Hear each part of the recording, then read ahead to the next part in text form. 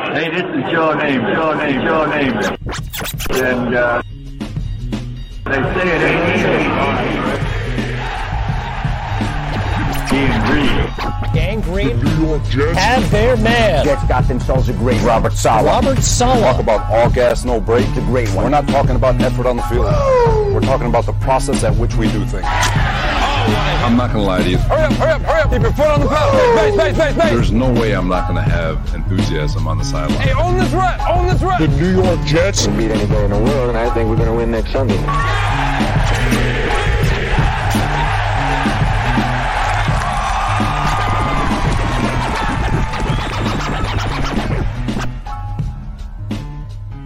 Hello, everybody, and welcome to the latest edition of the Ain't Easy Being Green podcast, broadcasting to you live from beautiful, amazing, picturesque Crystal Lake Studios in Westchester County, New York. My name is Keith Farrell. I'm joined, as always, by the number one Jet fan in the state of Texas, none other than my colleague and co-host, Michael Lagaris, everybody. Hey, man, what's going on? Mike's coming in hot. Jet fans coming in hyped up. You know who else we got with us, guys? The greatest tight end in the history of athletics. The greatest tight end in the history of this universe. The big Wookiee, Nicholas Kronk, in the building, coming off a giant W as well. What's up, Nick? What's going on? What's going on, everybody? How you guys doing tonight? All right, Nick, just bringing the enthusiasm right off the bat there, which I love. That's why we have the Wookiee on the show, guys. And you know, the fourth member of the quartet here, the greatest high school football coach in the nation today, my cousin Sammy O'Hara. Welcome to the show, Sammy. Jet fans, what's good, everybody? Jet fans feeling good, feeling great right now, sitting at 2-2. Patriots went ahead also, guys, took that fat L. So guess what? After 4 games, for the first time in forever, after a month of football, Pats are in last place. Jets are sitting there at 2-2, guys. It's only 4 games in, but we're in the playoff mix. You know, I don't care what anyone says. Coming off a great game, great play by Zach Wilson in the fourth quarter. We know he's a little shaky the first 3 quarters there. We're going to run through the whole game. Mike has a great highlight package to run through with everyone. Couple things to get to before we do that, man. But I want to hear everybody's thoughts on the game themselves. I didn't get a chance to talk to Sammy. Me and Mike were able to chat right after the game. Huge W. We never win in Pittsburgh. I don't care what the circumstances are. I don't care if Pickett's in, Trubisky's in. Doesn't matter to me. Okay, we never win the game in Pittsburgh, so I'm taking that W, Sammy. They're up 10-0. They went down 20-10. They fight back, get the W. I want to ask you first, because me and Mike were able to talk a little bit after the game for a second. What do you think about the game, Sammy, and what do you think about the fourth quarter there from Zach Wilson? First of all, obviously super hyped about the game. I was a little upset when they gave up 20 straight points and we didn't respond at all and kind of worried. Zach, that first half wasn't great, but that second half I thought he played awesome football. I mean, he hasn't played in a long time, right? He's been banged up. So to watch him out there, I think that first half he was just getting used to the speed and things like that. But what he was 6 of 16 in the first half. I don't know how many yards he had, but he finished basically the second half. He was 12 of 20, right? So, yeah. I mean, and those last 2 drives to score twice and get 2 touchdowns was exactly what you want to see if you're a Jet fan.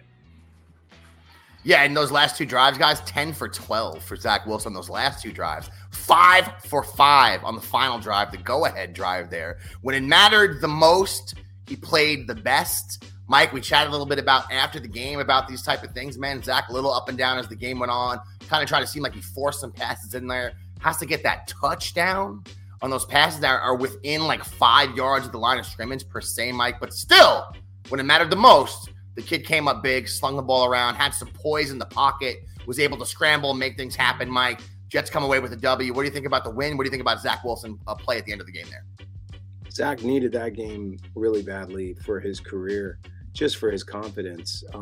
But I thought that he did show some of the same things that he's been dealing with from last season, like the short dump passes. He still was showing his affinity to turn the ball over.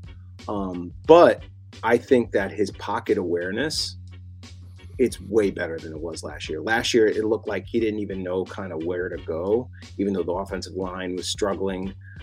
he would just take a sack or whatever. Now he's mad nimble, knows exactly when to step up, mad elusive. I mean, I think the Steelers had 22 pressures and they only sacked him once. I mean, Flacco would have been steamrolled by the second half.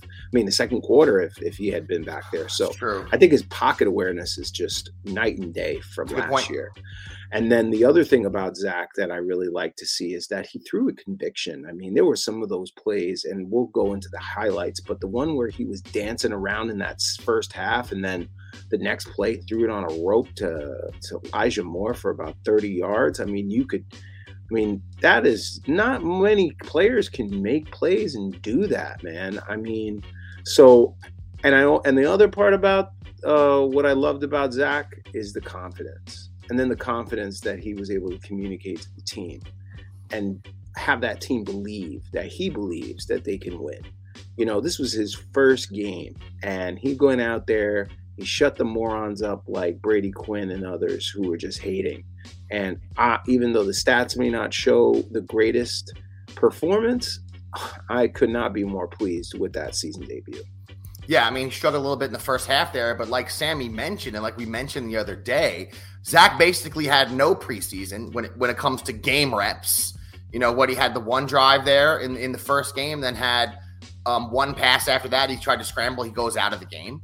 And I think one thing Mike mentioned is really, it's an astute point. I think the same exact game, Mike, played with Joe Flacco back there. Maybe some of those little touch passes Joe Flacco would have done better on. When it comes to getting out of the pocket and extending plays, Joe Flacco's not doing that.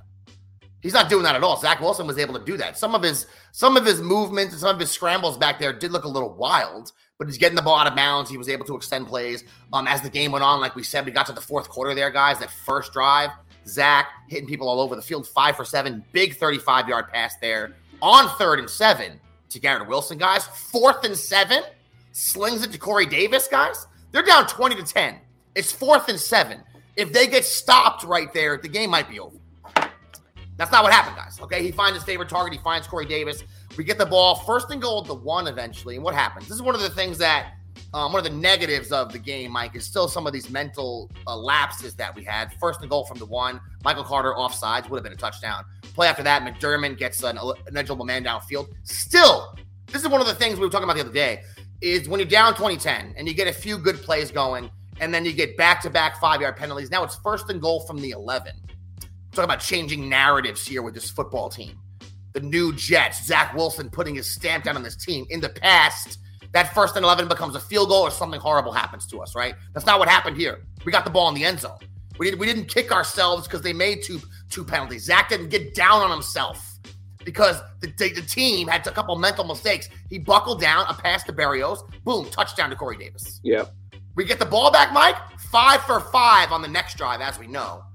Okay, Zach, and as you said, it was a good point, Mike, where even in the first half, some of those passes that weren't great, he's got to work on, don't get me wrong, but just his poise in the pocket and his way it seemed like, at least in that first game, he was going through his progressions, looked night and day from that first game last year in Carolina and the beginning of the season to what we just saw this weekend.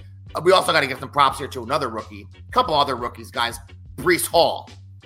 Yes, 17 sir. Carries today, also at 6 targets. That run at the end, that awareness there to get that ball over the line. They went and reviewed it. Jets go up 24-10. Tremendous game by Breece Hall, guys. Jermaine Johnson had a sack in this game, guys. Sauce Gardner out there balling again. 2nd in the league in passes deflected. You can't get a ball past the kid. Mike, dude, I think the rookies played tremendously as well. Dude, Sauce Gardner. 7 targets, 9 yards allowed. 1 forced incompletion, 39.6 passer rating allowed in this last game. This is a rookie. This is a rookie corner at one of the positions that most rookies struggle. I can't say much more about it. And you know what he said today? He was talking today about having to guard Tyreek Hill and his speed. And he said, I covered guys like Jameson Williams, and I know how to handle guys like that.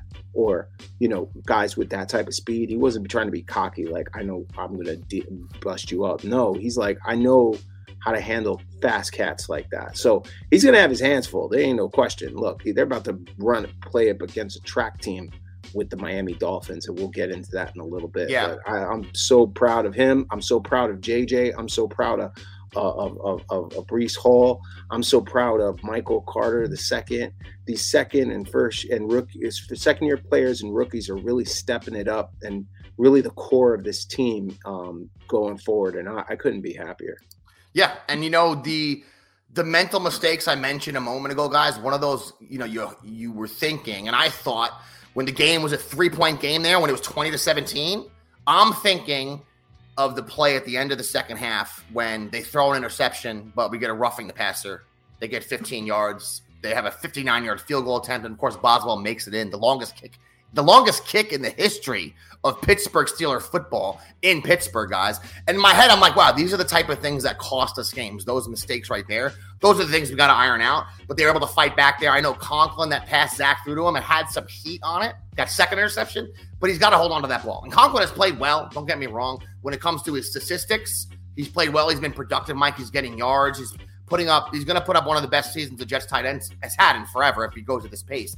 But still, he has a mistake here and there during the games, a fumble, a drop. He had a drop in this game too, that you just don't see the elite tight ends making.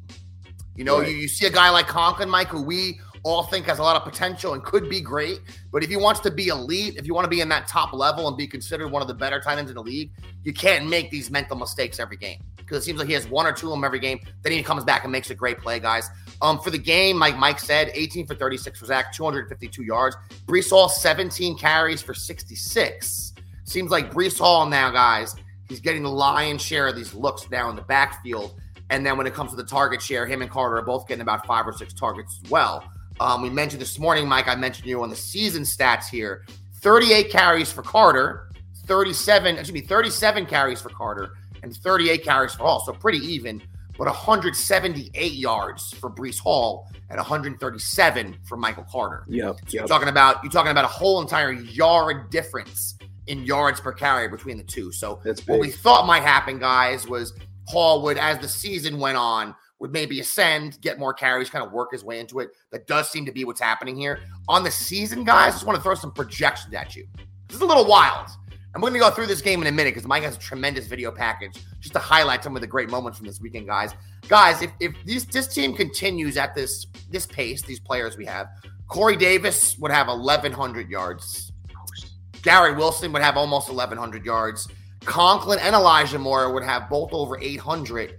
Breece Hall would have 500, and Michael Carter would have 400. When you talk about distributing the ball around the field and being an effective team, a hard team to defend, when it comes to target share, guys, listen to this. Corey Davis, 15, Garrett Wilson, 20, Conklin, 21, Moore, 15, Hall, 15, Carter, 15.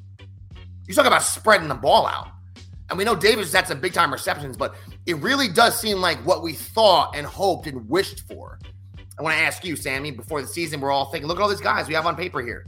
Looks like we have all these weapons, man. Looks like we're going to spread the ball out. And we had Joe Flacco in there, and even though he had some decent passing stats, Joe Flacco's not blowing anyone away. But after 4 games, Sammy, between Joe Flacco and Zach Wilson, it seems like the Jets are utilizing all these weapons.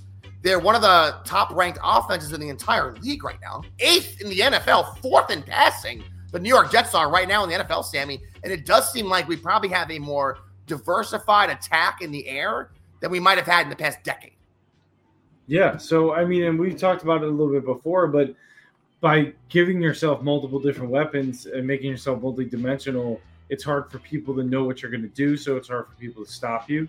And that's – I was going to mention that, Keith. Like, this past game alone, Zach Wilson targeted 6 different receivers more than 3 times and 4 different receivers 5 or more times. Right, so you love to see that. And in total, he targeted 8 different guys caught the football last week. Right, so you love to see that as well. You had 4 different people rush the football. Braxton Berrios, shout out to him, who had like a near perfect QB rating, right? I think what the most concerning thing about the Jets, and I like to see the stats that I'll let Mike get into about Clemens and Jermaine Johnson, right? I love those, but I think the offensive line is the biggest concern. You were talking a lot about Zach and sometimes his rolling out was a little wonky. Yeah, but it's because he was just constantly under pressure. Yeah, and right. I think McGovern or McDermott, and they're the worst linemen I've ever seen. Like who went in that center? I'm sorry. McGovern is center, and Laken Tomlinson is the left guard, and Laken Tomlinson. McDermott could be the worst NFL lineman I've ever watched play football in my whole life. Yeah, I was watching the game, and I was just watching him, and he must have lost almost every single battle. Every time there was a guy on him, that guy just got right through the line of scrimmage. So I think that's the biggest thing they need to address. Everybody's hurt, and that's terrible. VT is crushing it. So, as far as Zach's concerned, I love what you're seeing. Spreading the ball super well, but you have to fix that offensive line, or eventually it's going to catch up to you, is what I'm saying. Yeah, you know what, Sammy? And that's one thing we didn't mention is just kind of grading it on a curve here is the fact that something I mentioned in jest last week, which was, hey, guys, what do you think? Would they throw AVT at left tackle? And I was just kidding because I didn't think that was a reality. That actually did happen. So the Jets' offensive line right now is in rough shape. We know Max Mitchell went down in this game too. So when you grade Zach on that curve, which even without J.J. Watt, that team has a pretty decent pass rush, and he was under duress the whole day. He hasn't played a football game since the first week of last January, right? That's really, besides a couple of drives here. I don't know, man. You grade the kid in the curve. I thought he played pretty well. And you're talking about spreading the ball out.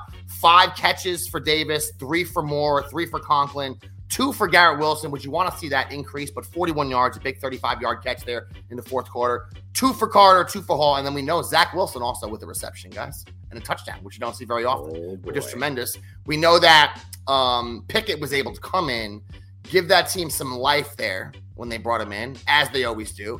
I want to ask you, Wookie, when it comes to Pickett and when it comes to his handicap that he has with the very, very small little hands that he's throwing out there, do you think he'll be able to overcome that in the NFL and be a productive quarterback for the Steelers moving forward? I mean, I don't see why not. If it hasn't been a hindrance yet, and I know it's a small sample size, I don't see why he can't adjust. I know he's got the double gloves. Looks like we said, the old Burger King commercial when the guy couldn't get the Whopper because his hands were too small to hold it. That was, but he kind of looks like that dude in that commercial. But no, if he can sling it around and he can make all the throws they ask him to do, then I don't think it'll be a big deal. But if he has trouble, it'll be a bigger road for him to pull. First of all, I love that Wookie gave a serious answer to the little hand question because he gave a straight-faced, serious football answer to that small-ass hand question there. I will say this. When you had to throw the ball downfield at any point, not left or right within 2 yards of the line or right in front of him, he threw an interception every single time. And I know that one of them was a Hail Mary, but that football's pretty big. If you got those little hands, hard to sling it, guys. But 10 for 13 for him on the day, 3 interceptions for Pickett. Nice little welcome to the NFL. We also have to give a shout-out, guys, to some of these defensive players, the safeties who have not played well this season so far. Played really good in this game. 2 interceptions, we know, for our boy Joyner. 1 interception for Whitehead. Would have had a second interception if we didn't have a penalty there at the end of the game. I thought they played really great. 11 tackles for C.J. Mosley, guys, who right now is on pace for 174 tackles this season. Just so you know, kind of just happening under the radar, Jet fans.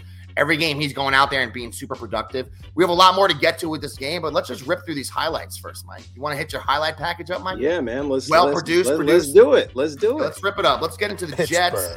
The Jets will play on the road for a Week 4 matchup against the Steelers. Zach Wilson is poised to start his NFL season in front of the black and gold.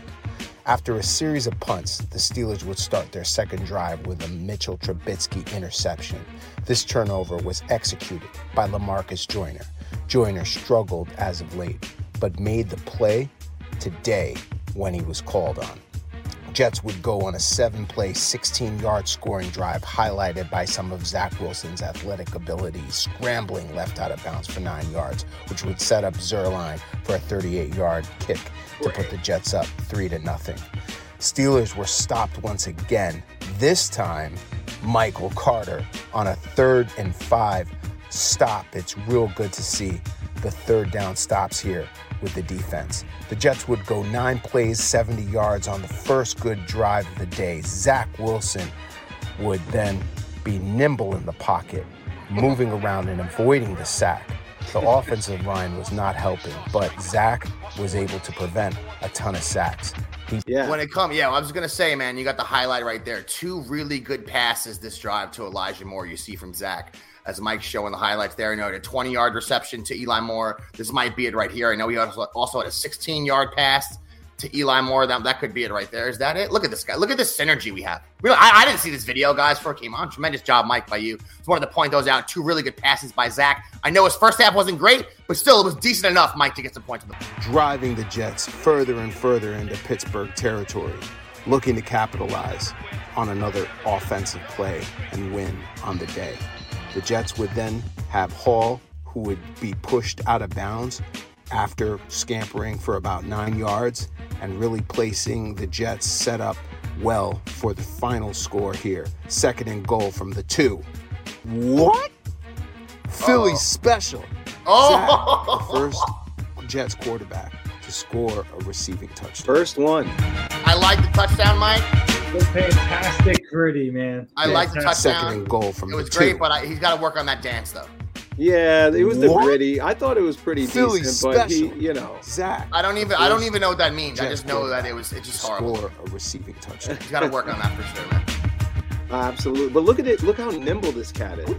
Yeah, that's a sack when Flacco's back there for sure. Oh, all day long, man. Yeah. And the fact that he could get out of it is incredible. Would answer with their own 10-play drive for a field goal.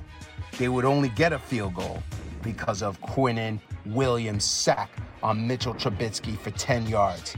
The defense came to play, attacking on every level in the field of play.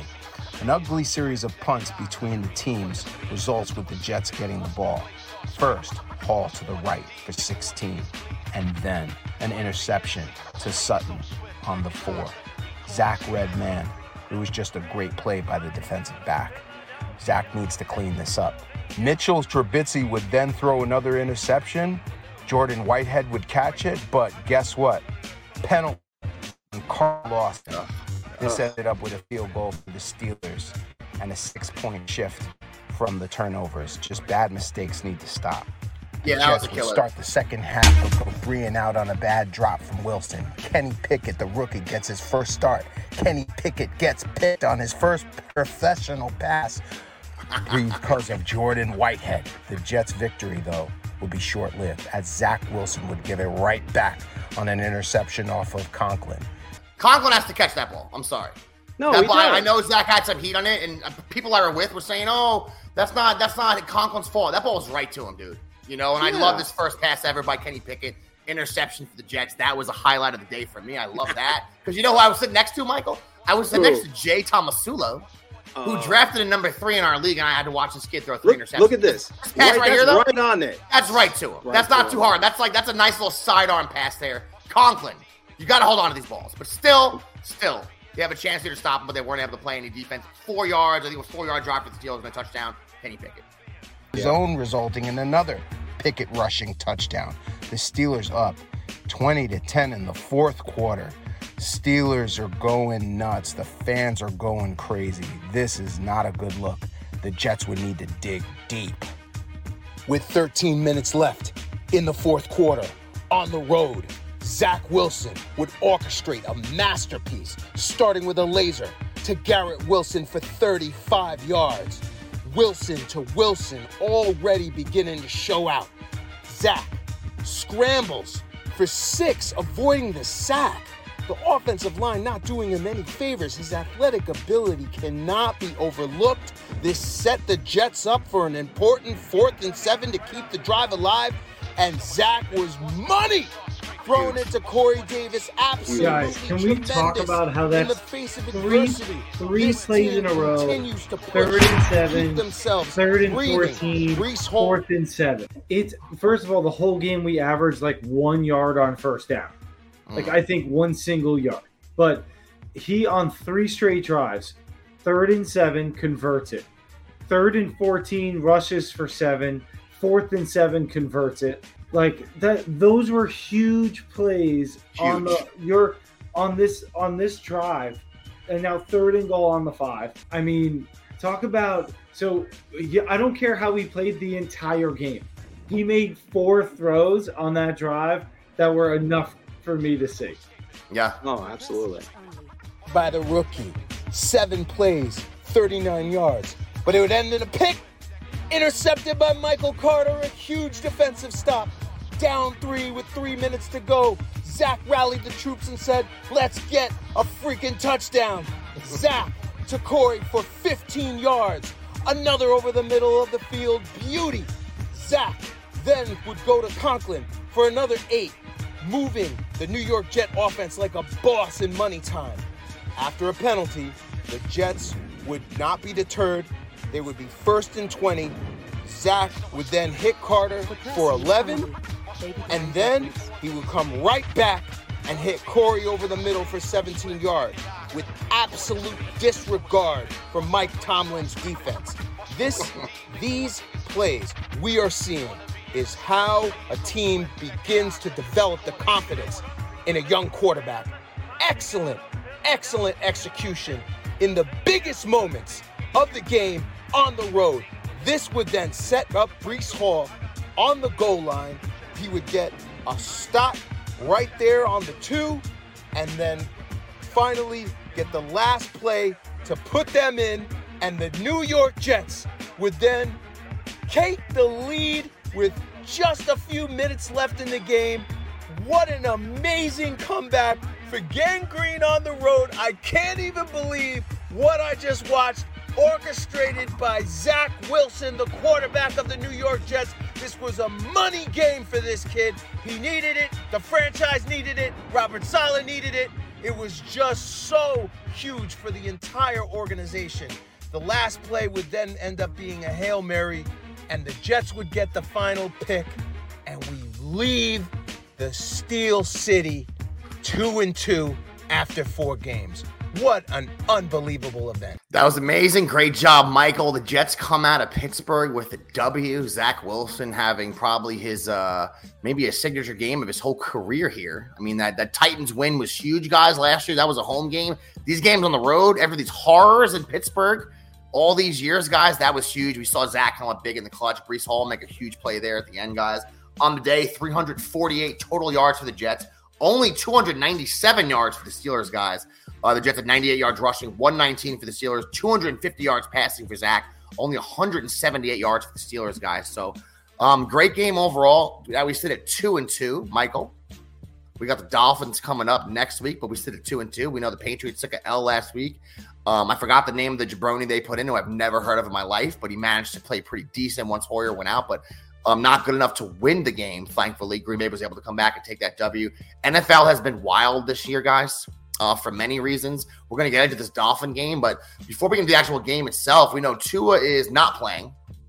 I haven't asked any of you guys about this yet when it comes to what happened with Tua. We saw the previous weekend Tua went out of the game. He looked wobbled and everything you could think of when it comes to visually, aesthetically at least, looking like you have concussion symptoms. He looked like it. I'm not a doctor. They said it was his back. They put him in on Thursday.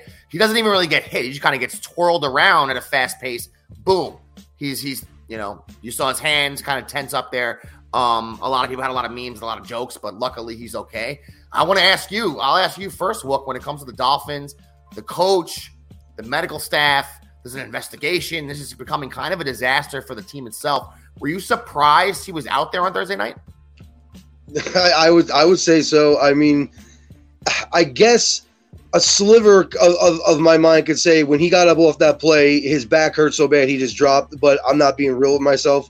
That looked like, something just disconnected and he fell. And for him to be back and cleared that quick, it's just a little suspect to me that was pushed like that, and then he's back on the field, and then that, you're right, all the memes come out with how his fingers were. I'm like, now he has to think about, his life, and not so much just football moving forward, and wondering if it could have been avoided if they didn't get him back out there. Yeah, and what they're learning, it's still a mystery, a lot of these head injuries and CT and these things, guys. But one thing they do know is if you have a couple of these type of events very close together, that is bad for your brain for the rest of your life. Like, for instance, if someone had a tight hamstring, a doctor would say, okay, you need 3 or 4 weeks to kind of let it heal up before you can play. When it comes to your brain, we don't look at it the same way, but you also have to let your brain heal the same way other injuries heal. But until recently, we haven't looked at it that way. I know, Sammy, I mean, you're in the coaching game. You coach these kids. You've seen some big-time injuries. I know last year you had some. This year you had some also. When it comes to concussions, concussion protocol, what we saw happen the previous Sunday, then when we saw happen Thursday, where do you weigh in with all this? I've had a ton of concussions, more this year, unfortunately, than I've been blessed with in the past. And you don't mess around with them. Especially for me coaching high school kids, but in general, that was a short turnaround either way because it was Sunday to Thursday. They played a short week that week. So there's no way he's fine, especially with the hit he took. I don't know why you chance it, especially it's your franchise guy moving forward. You have Hill and Waddle for some time. It's not like this team is kind of disappearing on you. McDaniels is a new coach, right? So everything's like new. So I don't know why you risk it and throw him out there early in this early in the season. What do you really have to prove or win this early? Like you're already 2-0. If you drop a couple games, you drop a couple games. You hope that that's why you signed Bridgewater anyway, right? You hope that he's competent enough with Waddle and Hill to run the offense well enough to win a game, steal a game here or there. But it just visually when you watch him, it has every single possible sign this guy's concussed. Yeah. We know that it's 100 times worse if you're concussed and then get hit again. And to play this violent sport at such speeds and to do it and throw this guy out there with a concussion seems silly to me. And I got to be honest, it's not good for the sport of football. And for parents who are hesitant about their kids playing, like, I get it. You watch it and you're like, oh, like, look at these guys. They don't care. They're just putting this guy Tua out there to play. And also a part of it is probably, Tua's probably walking around, I'm fine, coach. Like, I feel good, even though he's not, because he's also a competitor and wants to play. So yeah, there's some ownership. That has to be taken into account as well, Yeah, there's certainly ownership there to a degree. The player needs to be honest, but I think in a lot of these cases, the teams need to protect the player because the player is always going to want to play. I mean, there's 100%. nothing could have ever stopped the Wookiee from getting on that field up in Marist, guys. Well, actually, you could have rolled the Wookiee out there. Actually, Keith, you know what this reminded me of? I was listening to Rich Cimini and he brought up a game. Remember when Quebec got blasted?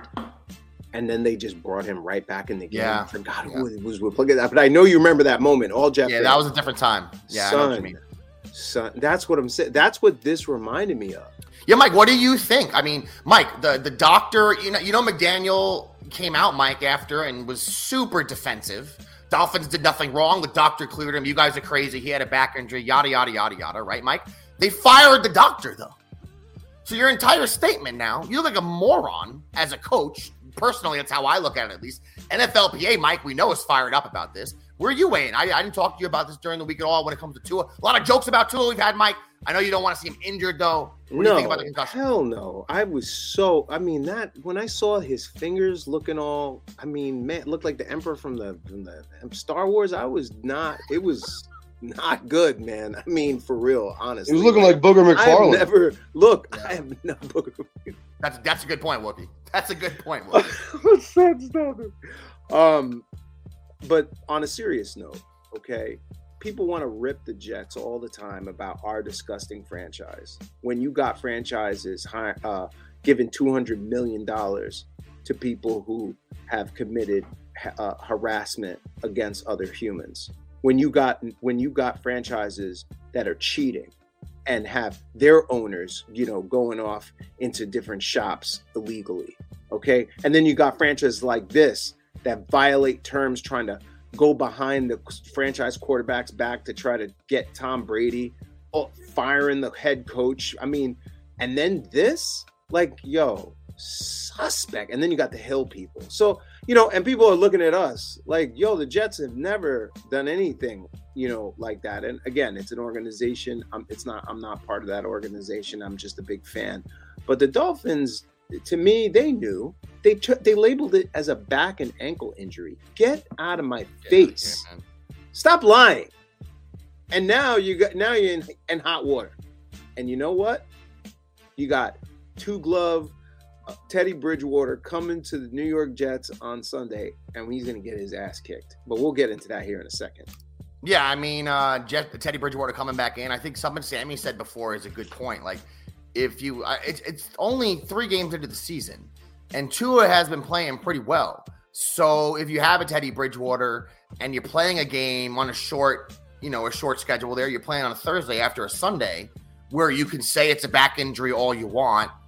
We all saw how he looked getting off the field. He was stumbling off the field. A back injury, you're on the floor, you're getting carted off the field. You're not walking off wobbled all over the place. Doesn't really make a lot of sense. But you kind of had a situation there where it seemed like a no-brainer just to sit the dude, let him chill for a week. You get that rest from the Sunday to the following Sunday. You get about 14 days rest there. That seemed like it would have been prudent. Not what they did, though. Everyone in the world seems like they're putting the Dolphins on blast. Dolphins try to pass the buck, immediately fire the trainer, fire the doctor. It's his fault. As if the Dolphins didn't pressure this guy or, put any pressure on the guy at all, which, yeah, what's up? I've had a doctor tell me that a kid who so you can't, when you're coaching and you're on the sideline, it's hard to see the other side of the field, but when it's close to you, you could see some of the hits. I saw a kid get lit up, and the doctor afterwards told me that kid was fine, and I was like, no shot, and I just sat him, because I was like, you're not right, So the coach, too, like, he's going to be defensive because he probably knows that he shouldn't have played him. And it does ultimately stop with him deciding who's playing and who's not. Yeah, and it looks like this weekend Tua's not going to be out there this weekend. Obviously, he's going to be chilling. I think he is. They said it's undetermined when he'll be back. I think he might be back this year, and I wouldn't be surprised if he comes back and plays. But unfortunately, with these head injuries, the damage that might have been done to him over that 5-day span, guys, that might not manifest neurologically in a way that affects his life for 15, 20 years from now. We know what happens. He may not play. Guys, I'll be real with you, okay? He may not play again. Or Mike, I'm being real. So, Mike, this is what I'm saying: is when it comes to these traumatic brain injuries, when it comes to people in the military, or any walk of life, one thing they learned is he could be done now forever. Yep. Or he might have no issue, but in 15 years, he doesn't know where he parked his car when he comes out of the mall, and he's walking around in circles for 5 hours. Like, we've seen these horror stories. And it's why it seems like such a no-brainer to let somebody chill, get their head right. Like I said before, your brain needs to rest after an injury, just like everything else. We don't look at it that way, but it's just like your hamstring. It's just like having a sore muscle or something. You have to let it rest and heal. You can't rush it back. I don't know. And it seems like kind of a worst-case scenario there for the Dolphins. But coming into this weekend, Teddy Bridgewater comes back to MetLife Stadium here. We're going to be facing a little bit of a different Dolphin team than they have with Tua. But to be honest, and this might sound crazy because Tua started off great, is Tua just light years ahead of Teddy Bridgewater?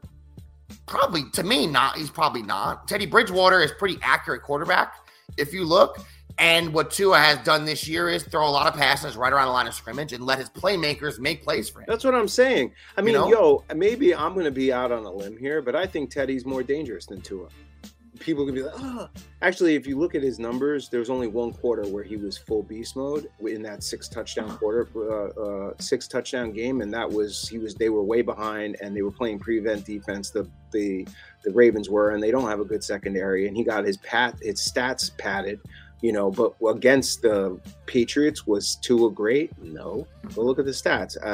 The other game, like Keith said, he just dunks it, and then the guys run for a ton of yards. So I'll be real with you. Like, Teddy Bridgewater, to me, has a stronger arm than Tua. And that, to me, is the dangerous part about this game. Now, our cornerbacks, both DJ Reed and Sauce Gardner, right now rank top 10 as cornerbacks in completion percentage. Reed is 44.4% at number 4 in the league.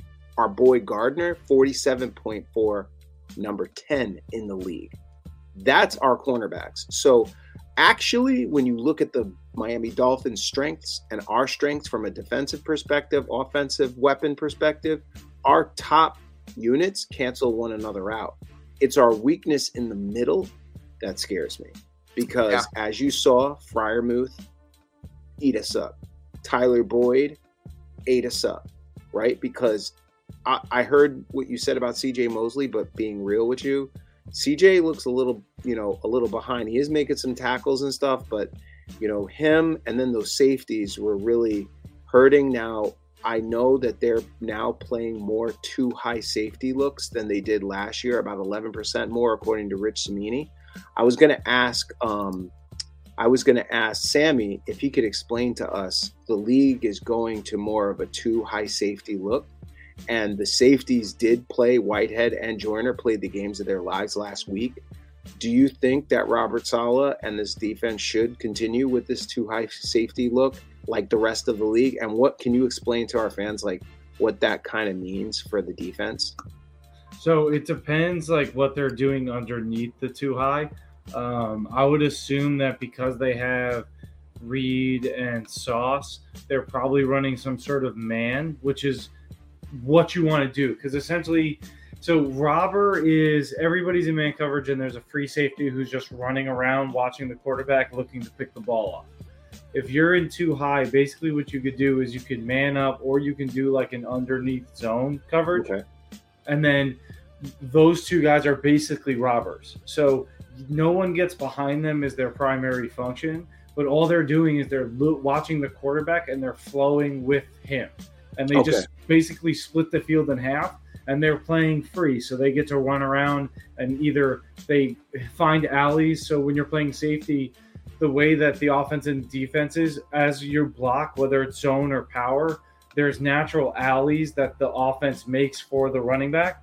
But those alleys are also made on the flip side defensively for the free safety. So on the flip side, the running back gets this hole, but the free safety over here also has that hole.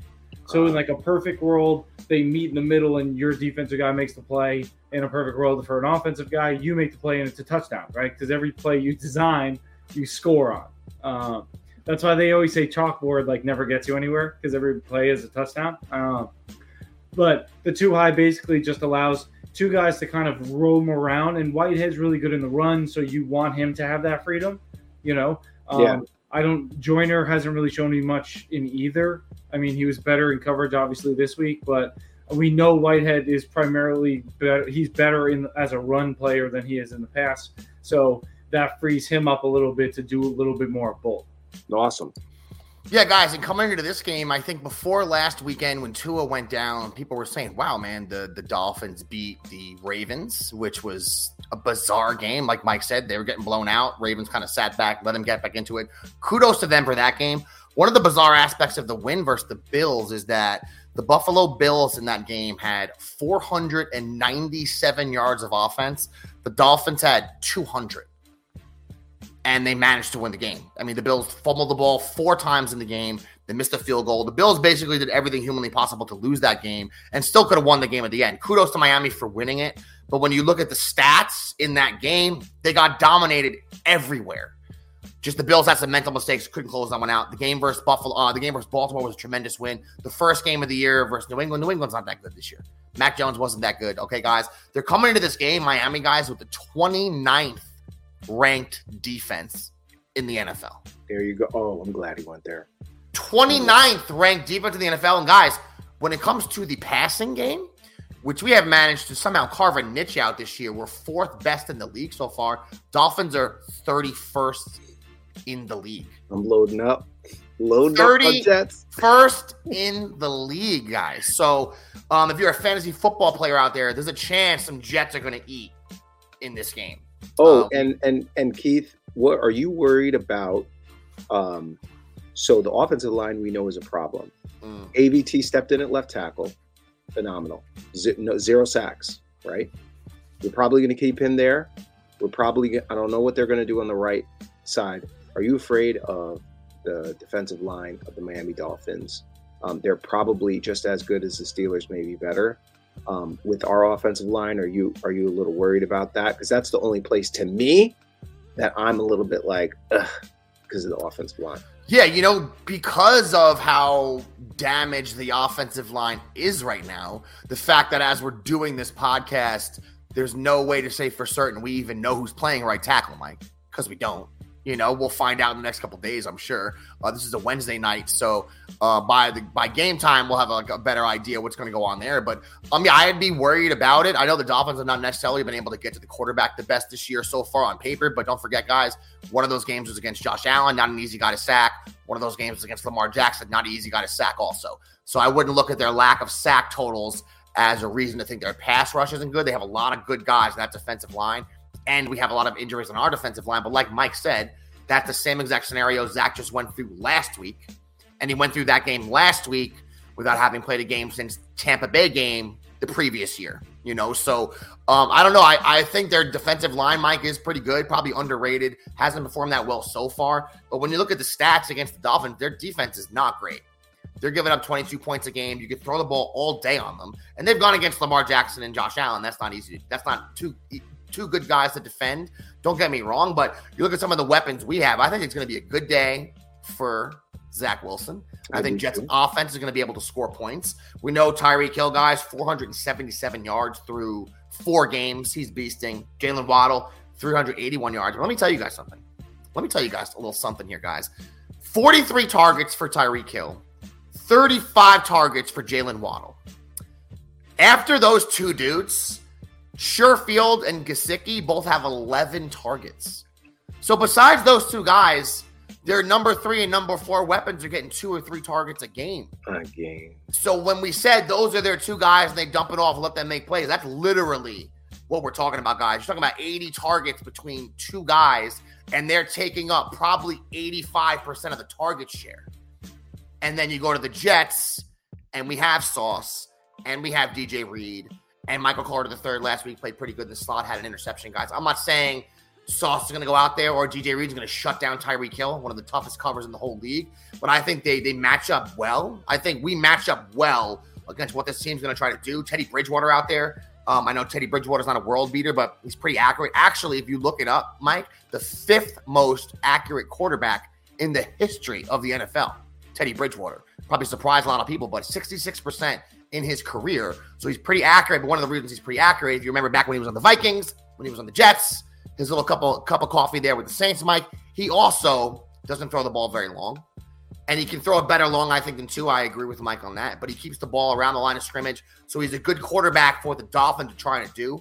I don't really think the Dolphins take a big step back with Bridgewater back there. However, I think it's a Jet W this weekend. Let me tell everybody also, last week when we picked the game, by Sunday, by kickoff, Mike knows and Sammy knows, I thought the Jets were going to win. But when we did the show, I couldn't commit because we can't have all 4 of us pick the Jets because every time we do it, they lose. So I want to tell all the listeners, for the sake of the team, I decided to be wrong on purpose last week when I picked the Steelers to win. I didn't really believe it, guys. But I couldn't go 4-0 versus the Jets because every time we do that, guys. What do you think this week, though, Mike? Jets, Dolphins, no Tua, Bridgewater coming into the house. Dolphins defense is decent. They beat us how many times in a row? I forget now. I think it's at least 6 or 7 times in a row, guys. What do you think, Mike, this weekend? 2 years, no division wins. 2. We're 0-2 at home. Okay. We're done. Like the Jets they're done with this narrative. This is enough. And I absolutely we are going to win this game. We're going to win this game not because Zach's going to eat, I think, all the things you said, but they're going to make sure they win this game. And it has a lot to do with what Robert Saleh has been talking to them about. It has a lot to do with the whole culture thing. They've never been able to, they haven't never won back-to-back games under Robert Saleh before. This is a turning of the page win. If they really are the team that we think they are, this is one of those games that you got to win. I definitely believe they're going to because, again, I think that they match up really well with this team. I know Tyreek Hill and Waddle are a problem, but we got really good cornerbacks. Yeah. We got really good cornerbacks, you know? So I'm kind of like, go ahead, bring them out. If that's 80% of your offense runs through those 2, well, we have 2 people ready to go ahead and defend them, and you're going to have to beat us elsewhere. And honestly, that team, the Dolphins, I just think with the Tua thing, it just screams W to me. 3-2. That's what I'm thinking. Yeah, you know what's strange, guys? When you look at the NFL defensive statistics, the Jets are only giving up 326 yards a game, which ranks their defense 10th in the league. It doesn't feel like that, but because they're giving points up. And they've had some of these drives here because of turnovers out of very short drives. For instance, last week, picking at a 4-yard drive for a touchdown. Defense maybe isn't playing as bad as we think. They might be a little better than we think. All right. And I do like what Mike said. I think we do have some matchups here when it comes to that cornerback spot. I'm not saying they're shutting anyone down, but some good matchups there for us guys. I think Mostert is decent. I remember with the 49ers, for last time he played them, the first carry he had of the game, he went 70 yards for touchdown. Mostert on the Jets. So he's not a guy we've done good with in the past, but he's not amazing. Their run game's not amazing. I like a lot of these matchups on paper. What do you think, Sammy? Jets, Dolphins? Go ahead, Mike. One other thing, do you remember when we were doing the Beast of the East series and we were going over the offensive line and there was that Jabron cat in their left guard? Remember, he was super Jabron. He was like 28 PFF cat, and he started off this year the same way. He lines up with Quinnen. I just want to mention that. A mismatch right away. What do you think, Sammy? Dolphins, Jets will be there this weekend. Are you going to see the first Jet W at home this season versus the Dolphins? Yeah, I mean, of course we are. I think Jet Nation's going to be hyped at the stadium, seeing Zach Wilson back. I said it to you last week. I was like, when Zach's back, this is going to feel different, as we were walking in. And I think it will. I think you'll feel it on Sunday. I think from the Jets, you'll see a lot of designed, hopefully at least, you'll see a lot of designed plays where Wilson's out of the pocket throwing and like in some sort of rolling out just to get him out of that because it might be a disaster. But I think the Jets come out of this with a W. I think the defense plays really well. And I think we feed Breece Hall, keep feeding the man the ball. I keep saying 25 carries. We got 17. I want to see 25 carries, and it's a Jet W. Yeah, 25 carries might necessitate no carries for Michael Carter. So that could happen one day, but right now I kind of like a little bit of a 1-2 punch there. What are you thinking, Wookie, this weekend? You've had a tremendous record this year so far, picking these Jet games. How do you feel it's going to shake out this weekend? I would typically go and be just the guy to crap on the parade here and to not do the 4-0, so to jinx them. But because of everything that was mentioned, I mean, and the secondary, what they're going to try to do, and you've got the corners that can take care of it. You just can't let those other 22 or whatever target shares beat you this week because you guys are extreme. You're on a roll. The stadium's going to be ridiculously nuts, and I don't know if Bridgewater can move around well in the pocket enough where if you guys get pressure that he's not going to be affected, even throwing short. And you've got the guys that are going to be playing. I'm sure you guys, the corners will be up if you're playing the too high. And at least it's going to make it a problem for those receivers all day. I got the Jets winning this one too. I like it, Wookie. We're going to have to just throw caution to the wind here, guys. We're changing narratives on the field for the New York Jets, hopefully moving forward. We're going to change the narratives on the show because I got to pick the Jets to win as well. I'm feeling good coming off last week. I think Zach played well in spite of a lot of issues there with the offensive line. I'm worried about how the line will look this week. I know the Dolphins have a win versus the Bills. They have a win versus the Ravens, guys. Don't get me wrong, but we haven't had a division win, like Mike said, in a couple of years, right? We haven't beat this goddamn Dolphins team, it seems like, in forever. And coming off last week, it seems like we got a little momentum building here. We were hyped about, and this is one of the good things, guys, I wanted to say to Mike and to the boys here on the show, is if you go through this draft this year and you say, okay, they drafted Sauce, he's balling right now. They drafted Garrett Wilson, he's killing it right now. Right, guys? Jermaine Johnson just had a sack. Right, guys? Breece Hall, killing it. Max Mitchell even. Clemens. I mean, all these guys that grab, and you go back to last year, AVT, Zach Wilson. So, I mean, we have a lot of young players who are the ones who are playing well for us right now. That's why this is even more exciting for Jet fans. It's not like, it's a team just scraping by with a bunch of vets. We have a young team. And it's these young guys that are out there making plays. Every pick we've had this year is playing pretty well. Last year's picks played pretty well. I think they're going to play well this weekend also. I think I could see this game be 24-17. Score doesn't really matter. I just think that they're going to figure out a way to grind a W out here. I think Zach's going to be a little bit more efficient with the ball. And if this kid could ever just lock down the touch passes from 7 or 8 yards and in. If he becomes adept at that, it seemed like last week when he had to push the ball downfield. Besides that, the first interception was a bad pass and a bad read by Zach. I think it was about 175 attempts or something with no interceptions from him last year going into this year. So, I mean, he had a long run there with no interceptions. The second one I don't think was really his fault, man. I think there's a lot of ways to exploit this defense, which has not played well. And I really like our chances this weekend, guys. I really, really do. I think we're going to come away with a W and be 3-2. 3-2.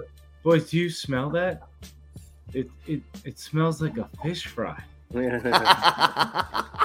Sam, you might be asked to whip up some of those wings also for this weekend. I told Fox that you want to do a wing battle. He made his wings last week. I know he doesn't listen to the show, so I can put his wings on blast.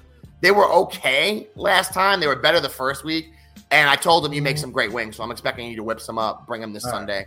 I think it's going to be a great game, Mike. I think we covered everything for this week, right, Mike? Yes, we did, sir.